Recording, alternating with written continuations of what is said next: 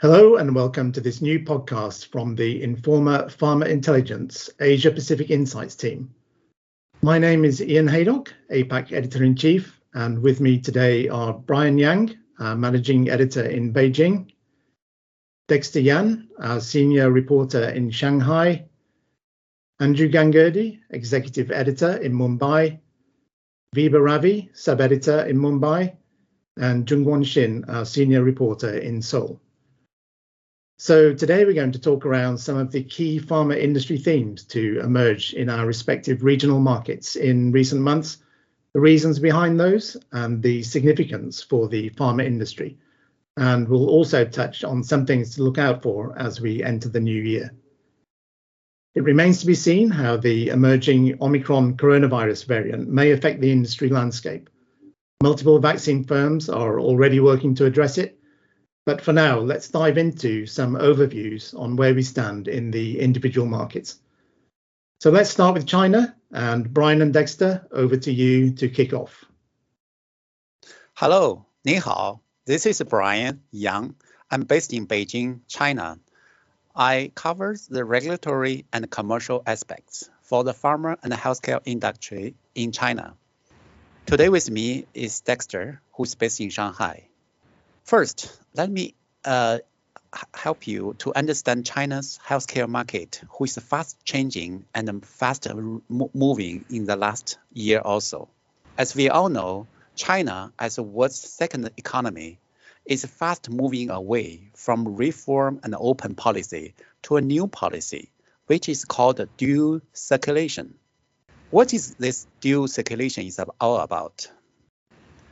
In its 14th five-year plan, 2020 to 2025, the Chinese Communist Party, led by President Xi Jinping, outlined a new and ambitious goal, which is to moving the Chinese economy, who used to be based on export, and to be the world's factory, to a new policy, a new direction, which is more reliant on domestic consumption will reduce export-driven productions.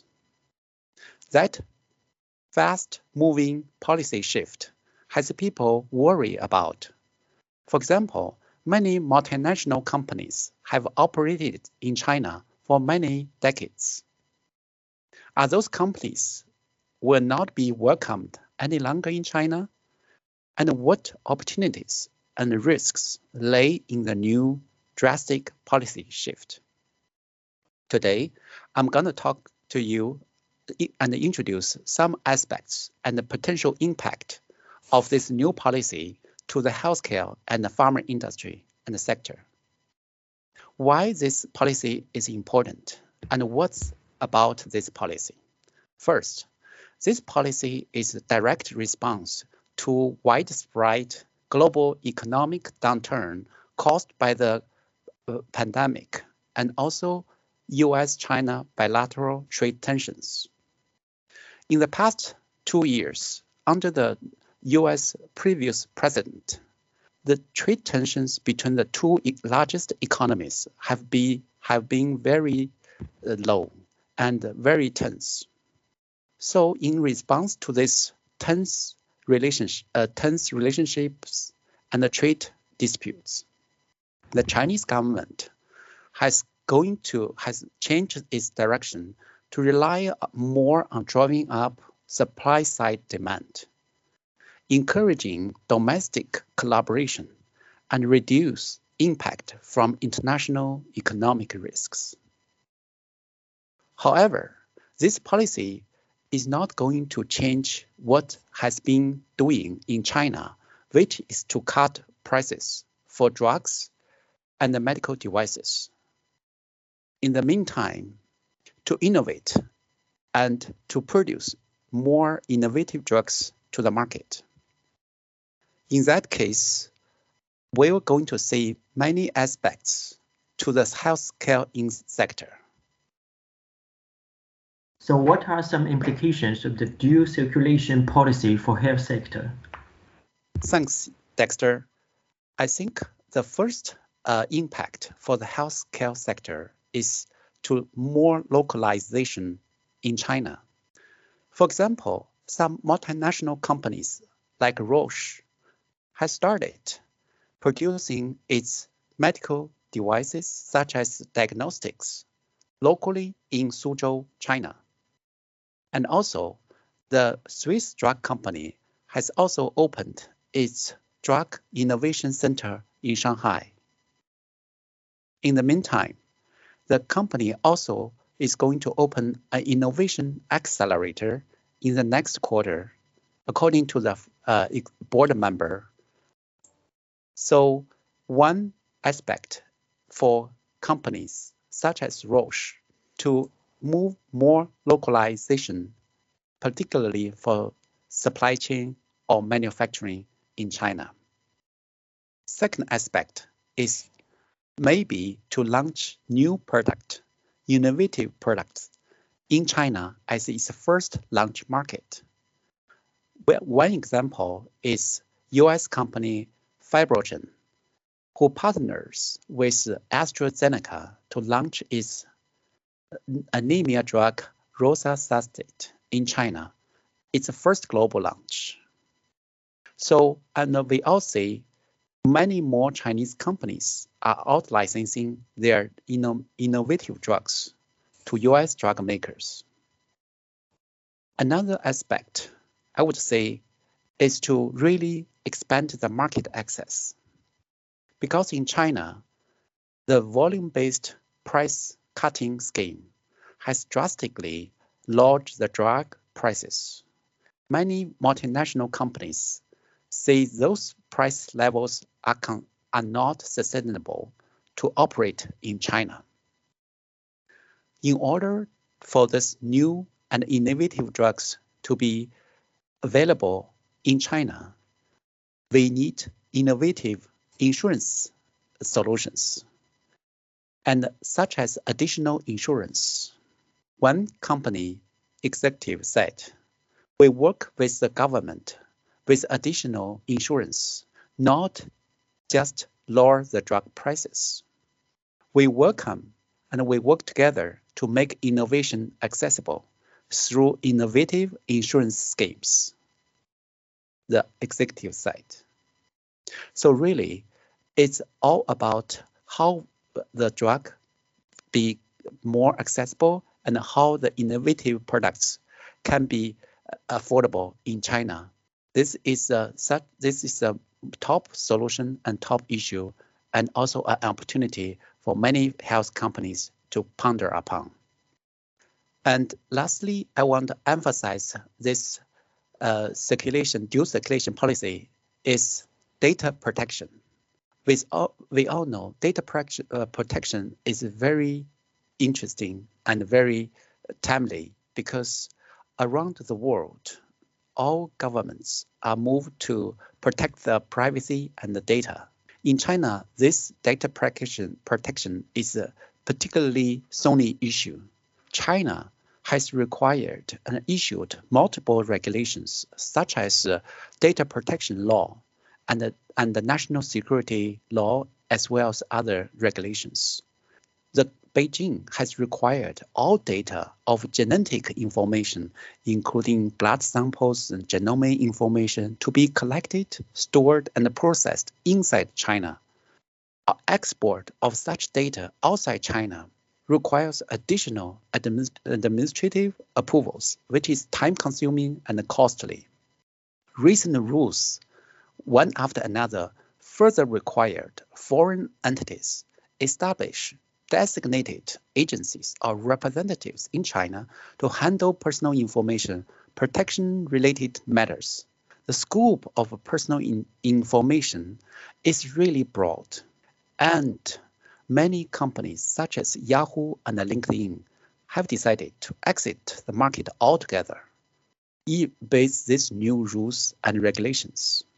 For health players, how to conduct clinical trials in China and how to make China a part of their global multi-center study is crucial and has taken the data protection into considerations. With that, I would close my podcasting introduction with 3 points. One is the dual circulation is going to impact the health sector profoundly, and the healthcare sector needs to localize in China further. Secondly, in order to make innovative products more accessible and affordable in China, how to reform and re-innovate the insurance company is very key issue to consider. Lastly, data protection is a huge issue and a very sensitive issue in China, and the companies, how to deal with it, need to have a strategy that is more holistic and also fitting to their own development strategies and long-term goals in China, as the company and the country is fast innovating and fast moving to a dual circulation and a domestic market heavy economy in the future to go. With that, I'd like to ask Dexter, our Shanghai-based senior writer, some questions about pricing and collaboration. First, Dexter, why are people so concerned about the pricing of innovative drugs in China? Since 2018, people tend to pay more attention to the pricing issue in the fourth quarter, because some qualified pharmaceutical companies will take part in an annual negotiation over innovative drugs with the National Healthcare Security Administration, China's top payer for healthcare services. The outcome of the negotiation will decide whether these drugs will be included in the National Reimbursement Drug List, and if so, how much of a discount the drug makers will give in exchange for wider access to China's vast public hospital system in the next 2 years. Okay, are there any changes in this year's pricing? This year's negotiation was held in mid-November. So far, the final results have not come out yet.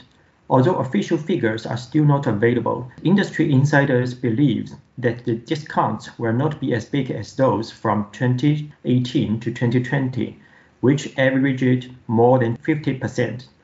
People may still remember that in last year's round of negotiation, Jiangsu Hengrui Medicine reduced the price of its anti-PD-1 antibody by 85%, but such slump in price should not have happened again. Wow, 85%. So why are the reasons behind this new trend? The reasons may be twofold.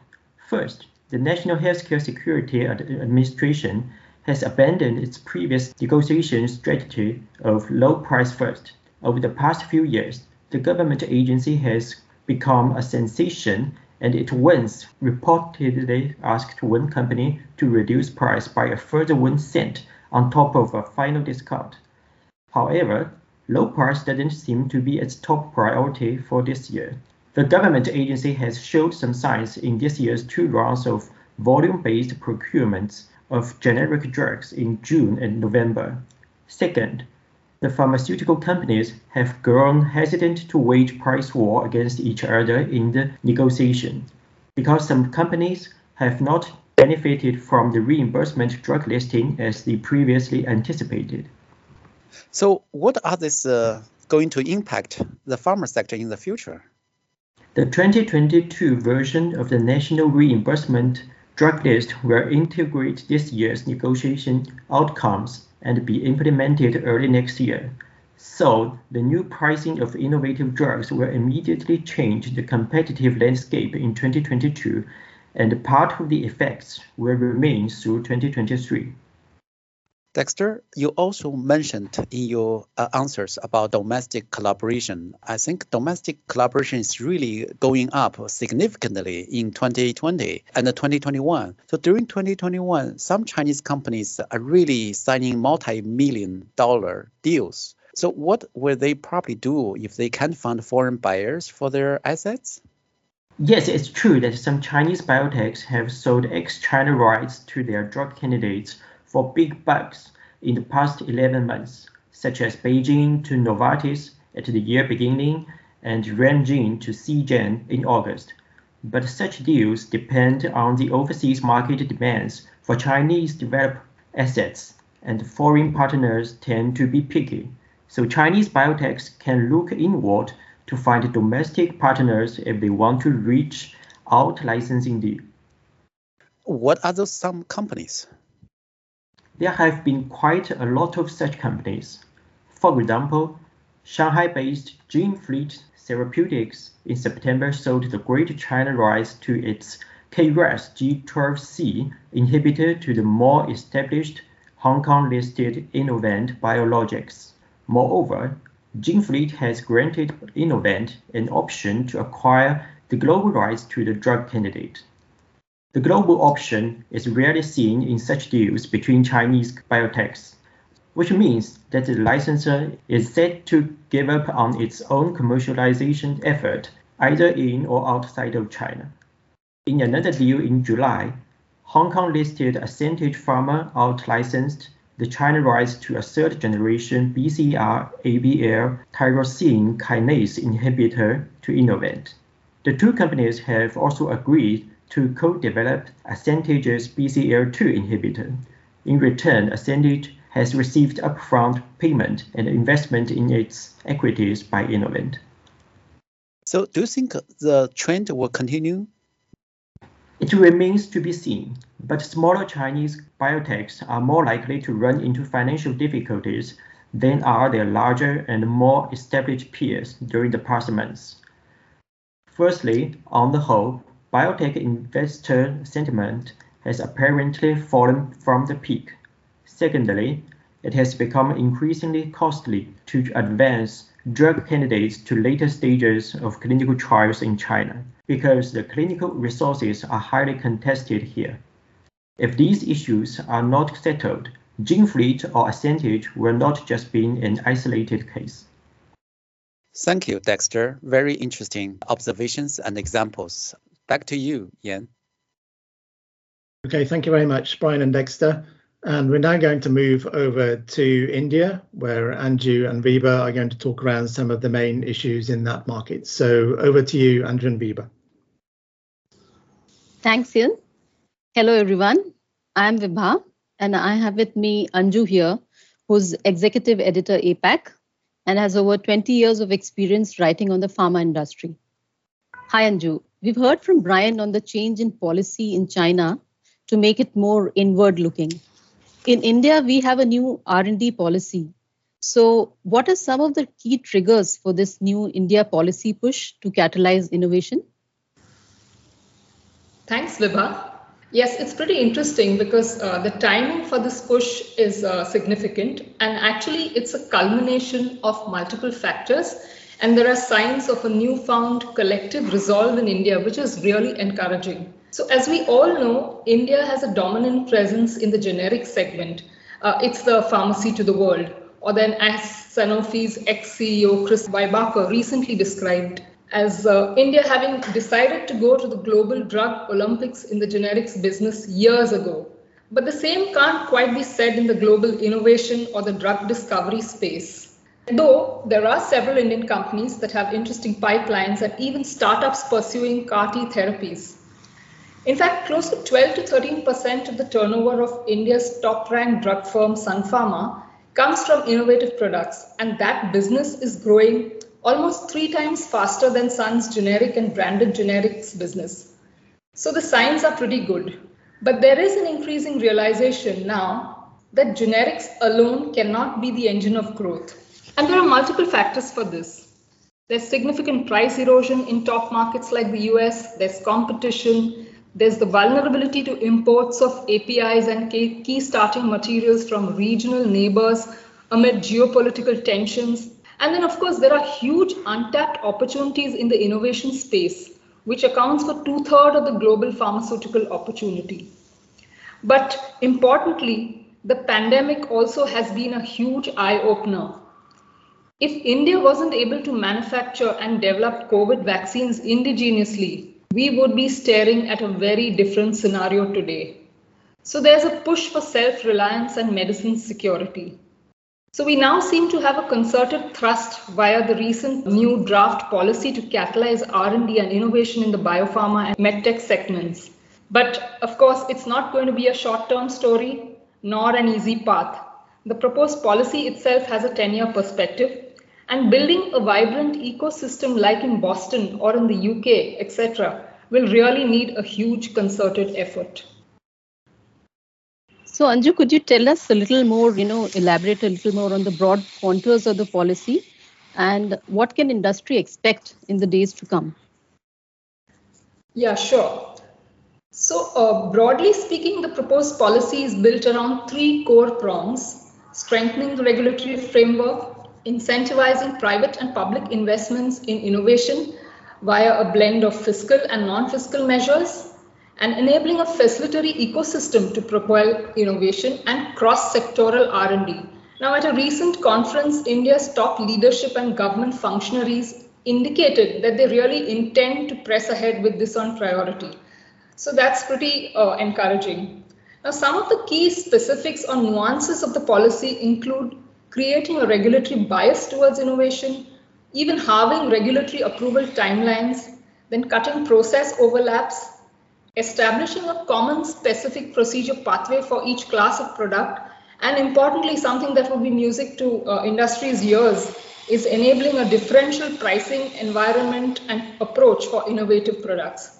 Now, the agenda also includes plans to build in a policy along the lines of the US Bayh-Dole Act to help move academic discoveries into the commercial landscape.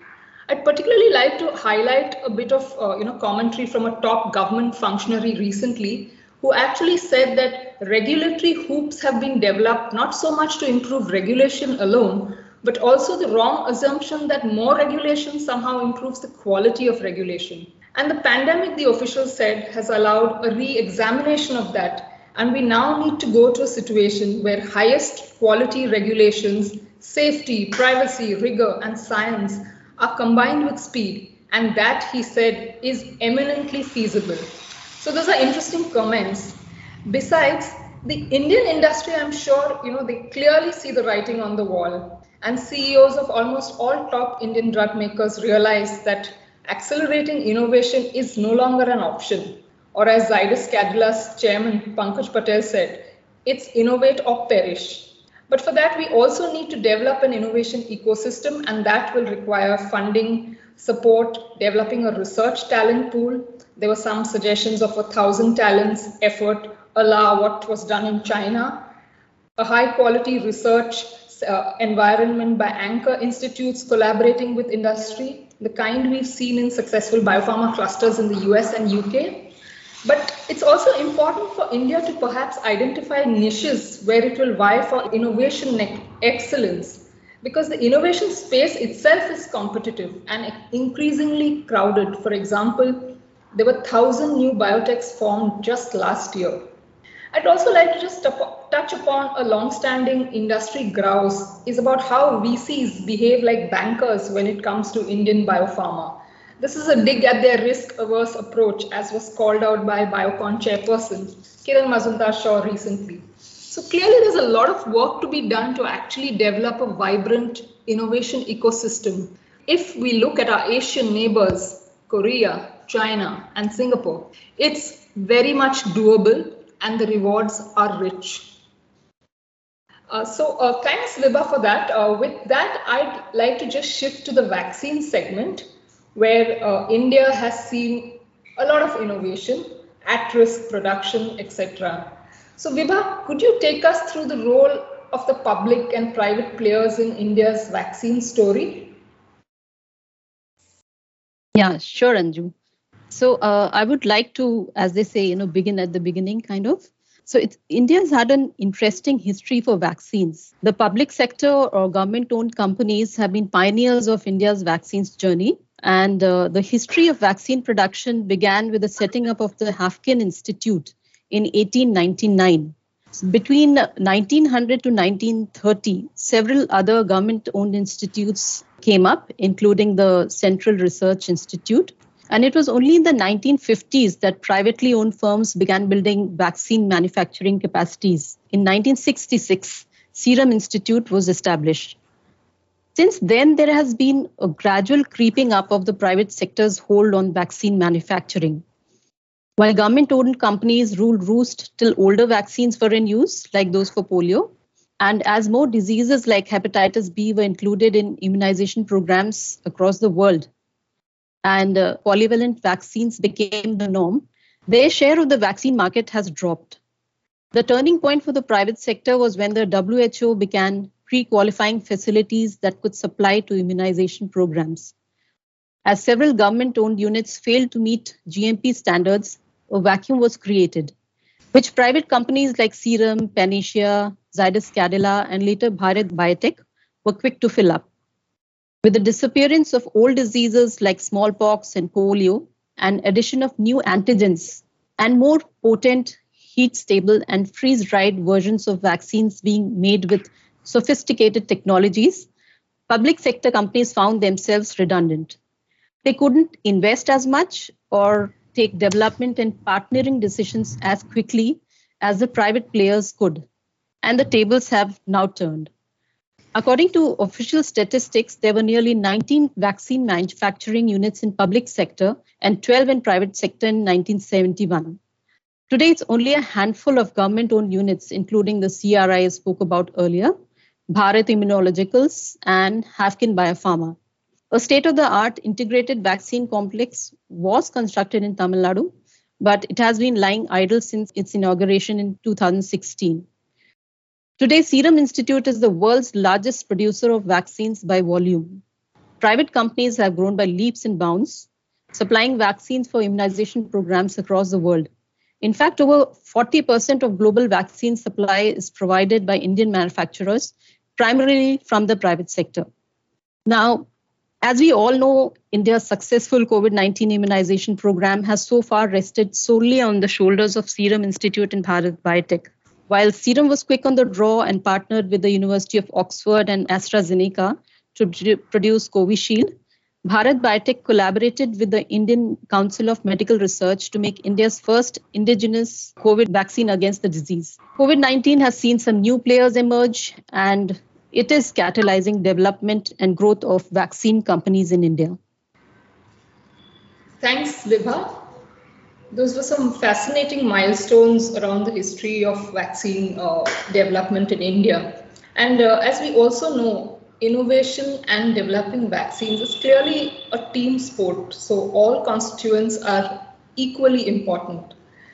So if I can just ask you, what are some of the key changes driven by COVID in the vaccine segment? Sure, Anju. So the Indian government has reacted quite proactively, developing test kits and PPE kits, etc. But when it came to vaccines, it did take a bit of time for the government to act on it. As I said earlier, Serum acted quickly and set up this partnership, which enabled India to have the vaccines it needed. Now, India's success story in vaccines has been driven both by domestic manufacturing sufficiency and external partnerships. So when COVID struck, the story was no different. There were collaborations earlier as well, but the disease just accelerated the pace at those who invented COVID-19 vaccines looked for manufacturing partners. So this has led to over 20 COVID-19 vaccines that are either in the market in India or in the clinic in India.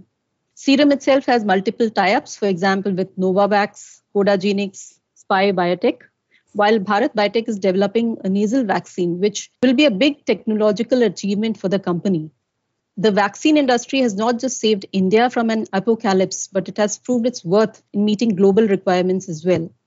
However, as the world is becoming more inward-looking and countries are understandably looking to fortify their manufacturing capabilities in essential drugs and vaccines, Indian companies are at a crossroad. It's time for the next phase of investment and development, else they face the possibility of being overtaken by other companies in Asia or elsewhere. With the success of mRNA technologies, companies like BioNTech are set to dominate. However, Indian companies have already begun efforts to match pace. Geneva Biopharma has partnered with HDT Biotech, and Biological E has collaborated with Providence Therapeutics for mRNA COVID-19 vaccines. Genova has already completed phase 2 trials and is moving to phase 3, which augurs well for access and adaptation to such innovative technologies. There's also the changed reality of countries trying to expand or set up domestic capabilities. reducing the reliance on countries like India. For example, in the US, Endo subsidiary Par Sterile Product plans to expand its Michigan facility to begin the fill-finish manufacturing of both mRNA and adenovirus vaccines. At the same time, vaccine companies world over are facing supply shortages for various components and inputs. And the need for securing the supply chain has led a company like Serum to make upstream and downstream investments. Its alliance with Biocon should help create the right funding and capabilities to maintain a leadership position. While the discovery of new variants of COVID-19, including the newly identified Omicron variant and a need for booster shots, will keep Indian companies relevant, it's imperative to keep a watch on what competitors across the globe are doing. With this, I hand back to Ian to take this discussion forward. Thanks. Okay, thank you, Vibha and Anju. So we're going to move back to East Asia now, to Korea and Japan. And Jungwon, it would be very useful if you can talk to us about some of the key trends that we've seen in partnering and financing by Korean companies so far this year. Thank you, Ian. South Korean pharma and biotech companies saw another year of strong partnering and financing in 2021. Korean companies' out-licensing agreements, particularly across borders, have been increasing over the past several years as they have invested more in novel R&D and building innovative pipelines to seek growth and entry into global markets. Their general strategy is to seek alliances at an early stage, particularly for smaller bioventures with limited R&D funding. Value of deals reached by Korean companies so far this year is slightly less than the total out-licensing deals of $8.6 billion reported last year. And given the tendency for the deals to increase toward the year end, this year's total out-licensing deals could exceed last year's number. Except for several cases, license deals and collaborations reached by Korean companies were largely mid-sized, valued at less than $500 million this year. The majority of partnering was around non-COVID-19 assets, with oncology still accounting for the biggest values. New deals involving RNA and cell therapies, as well as drug delivery systems such as antibody-drug conjugates, were also notable, while Chinese companies continue to be active buyers of Korean assets in line with their heightened global development activity. Meanwhile, financing by Korean pharma and biotech companies also remained active this year, helped by strong investor sentiment in the sector and ample liquidity. After record VC investment in bioventures in the country last year, interest in the biotech and medical sector has remained solid, as investors continue to focus on new drug development amid the prolonged COVID-19 outbreak. In the first 9 months of this year, VC investment in Korea's biotech and medical sector totaled 1.2 trillion won, already exceeding the amount for the entire 2020. Of the total VC investment in 2021, bio and medical sector accounted for the second largest at 23%, after the ICT service industry's 30%. In addition, Korea's biopharma, medical device, and life science companies had raised $3.9 billion through IPOs as of October 22nd, more than doubling the amount for the entire 2020. Although the number of Korean biotech and pharma IPOs is set to fall short of last year's number, larger scale IPOs have been more frequent this year. And such positive sentiment on bioventure IPOs will likely to continue in 2022, as about a dozen IPOs are already awaiting approvals from the Korea Exchange. Now turning to Japan. So Ian, what have been the most notable topics and trends in the Japanese pharma industry over 2021? Yeah, thanks, Jungwon. So I think for me, one standout has really been the relative lack of impact of the pandemic on the major companies in the country. So Takeda, which is Japan's largest pharma firm, for instance, has repeatedly stated that it's had virtually no substantive business impact from the pandemic. And although there were some early effects on recruitment into clinical trials, this has now largely abated. So I think that's one key point to notice, is that quite a lot of companies have really escaped relatively unscathed in business terms, I think, from the pandemic. I think the other notable area is how the pandemic has prompted a strategic rethink by policymakers in the country, particularly of Japan's existing limited capability in the development of vaccines. And I think this was thrown into very sharp focus as the government sought to secure supplies of COVID-19 vaccines during the early stages of the pandemic, but found out that essentially all of the near-term options would have to be imported. And of course, there have been some distribution arrangements between local companies, including Takeda, and overseas manufacturers as well as part of that. But having said that, although the country did get off to a quite slow start in its vaccination campaign, things did actually pick up speed very quickly, and it now has one of the highest rates of full vaccination within the G7 grouping of countries. And I think while some domestic firms such as Anges are working on vaccines, and others, including Shionogi, on oral antivirals for COVID, they are still lagging somewhat behind the global leaders. And I think, again, the government has really been quite conscious of this and has recently made a funding allotment within a very large economic stimulus package that they are planning to make, which is worth about 55.7 trillion yen, and that's about $488 billion.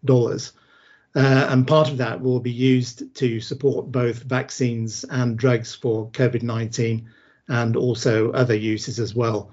So I think there is a political recognition of the need to support the industry, particularly after the pandemic. I think otherwise, budgetary pressures around rising healthcare costs continue to be very much a concern. And this is due in certainly large part to the country's rapidly aging population. And the pressures there continue to draw the attention of the Ministry of Finance. And the research-based pharma industry, meanwhile, continues to be concerned that Japan's continued policies to regularly revise drug reimbursement prices under the National Health Insurance Scheme do not fit with the goal of ensuring a stable system that encourages and rewards innovation. So there continue to be a lot of discussions going around that whole topic, and industry groups from the research-based sector have long been calling for a wider holistic review that addresses inefficiencies within the current health system and also recognises the broader economic benefits of novel therapies. But I think pricing is pretty much a constant topic in Japan. You know, it's been going on for decades, and this push and pull is certainly not unique to the country. And it's actually been playing out in one form or another for very many years. Has there been much of an impact on the regulatory and approval system from the pandemic? Well, I was looking at a list of product approvals so far this fiscal year by Japan's drugs regulator, which is the PMDA, just the other day. And I was actually struck by how normally that these have continued despite the pandemic. So by my reckoning, there have been around 27 approvals, which do include some vaccines and drugs for COVID-19 so far this fiscal year, which started on April 1st this year. And that's really maintaining or even exceeding the pace of the last few years. So I think the regulators have really done, quite a notable job of maintaining that workload in addition to all the activity that's been going on around COVID.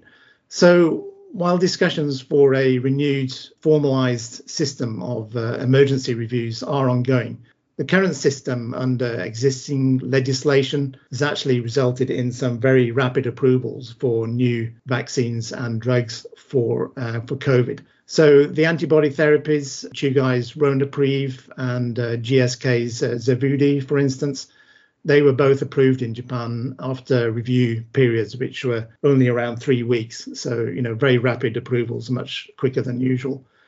So to me, this all suggests that the PMDA is continuing to maintain its activity alongside addressing the pandemic. And I do think the industry is appreciative of the gains that have been made over the years in Japan in terms of the approval speeds and reviews and so on.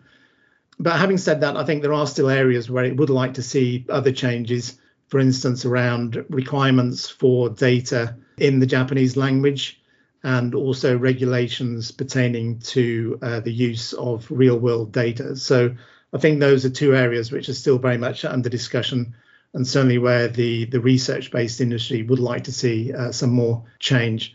But again, looking at the trends for approval times, both standard and expedited approvals for normal drugs, I'm talking for non-COVID drugs here, have remained fairly constant over the past few years. I think one other thing the pandemic has done is thrown a sharp spotlight on some of the approval delays for the mRNA vaccines in Japan. And these, I think, stemmed in particular from the need to conduct at least some form of clinical trial in the country. And at the time, this received a lot of public attention and media attention because it was seen as adding to the delay in availability of the new vaccines, which were already available in other major countries such as the US and Europe. So I think this sort of requirement is something that will be looked at as part of the current wider review of the emergency approval system, which I mentioned earlier, and hopefully to allow even faster approvals than at the moment. So these proposals are expected to emerge in some form before the end of the year.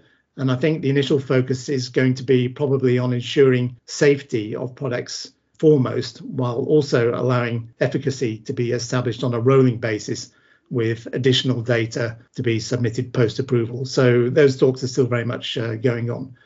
But I think overall, pricing issues aside, my take is that there continues to be very good progress within Japan's regulatory system. But of course, the pharma industry always wants more. So with that, we'll wrap up this podcast for the APAC Insights team, which we hope has given you some useful insights and perspectives from us on the ground in the region in our various markets. And we wish you happy holidays and all the best for 2022.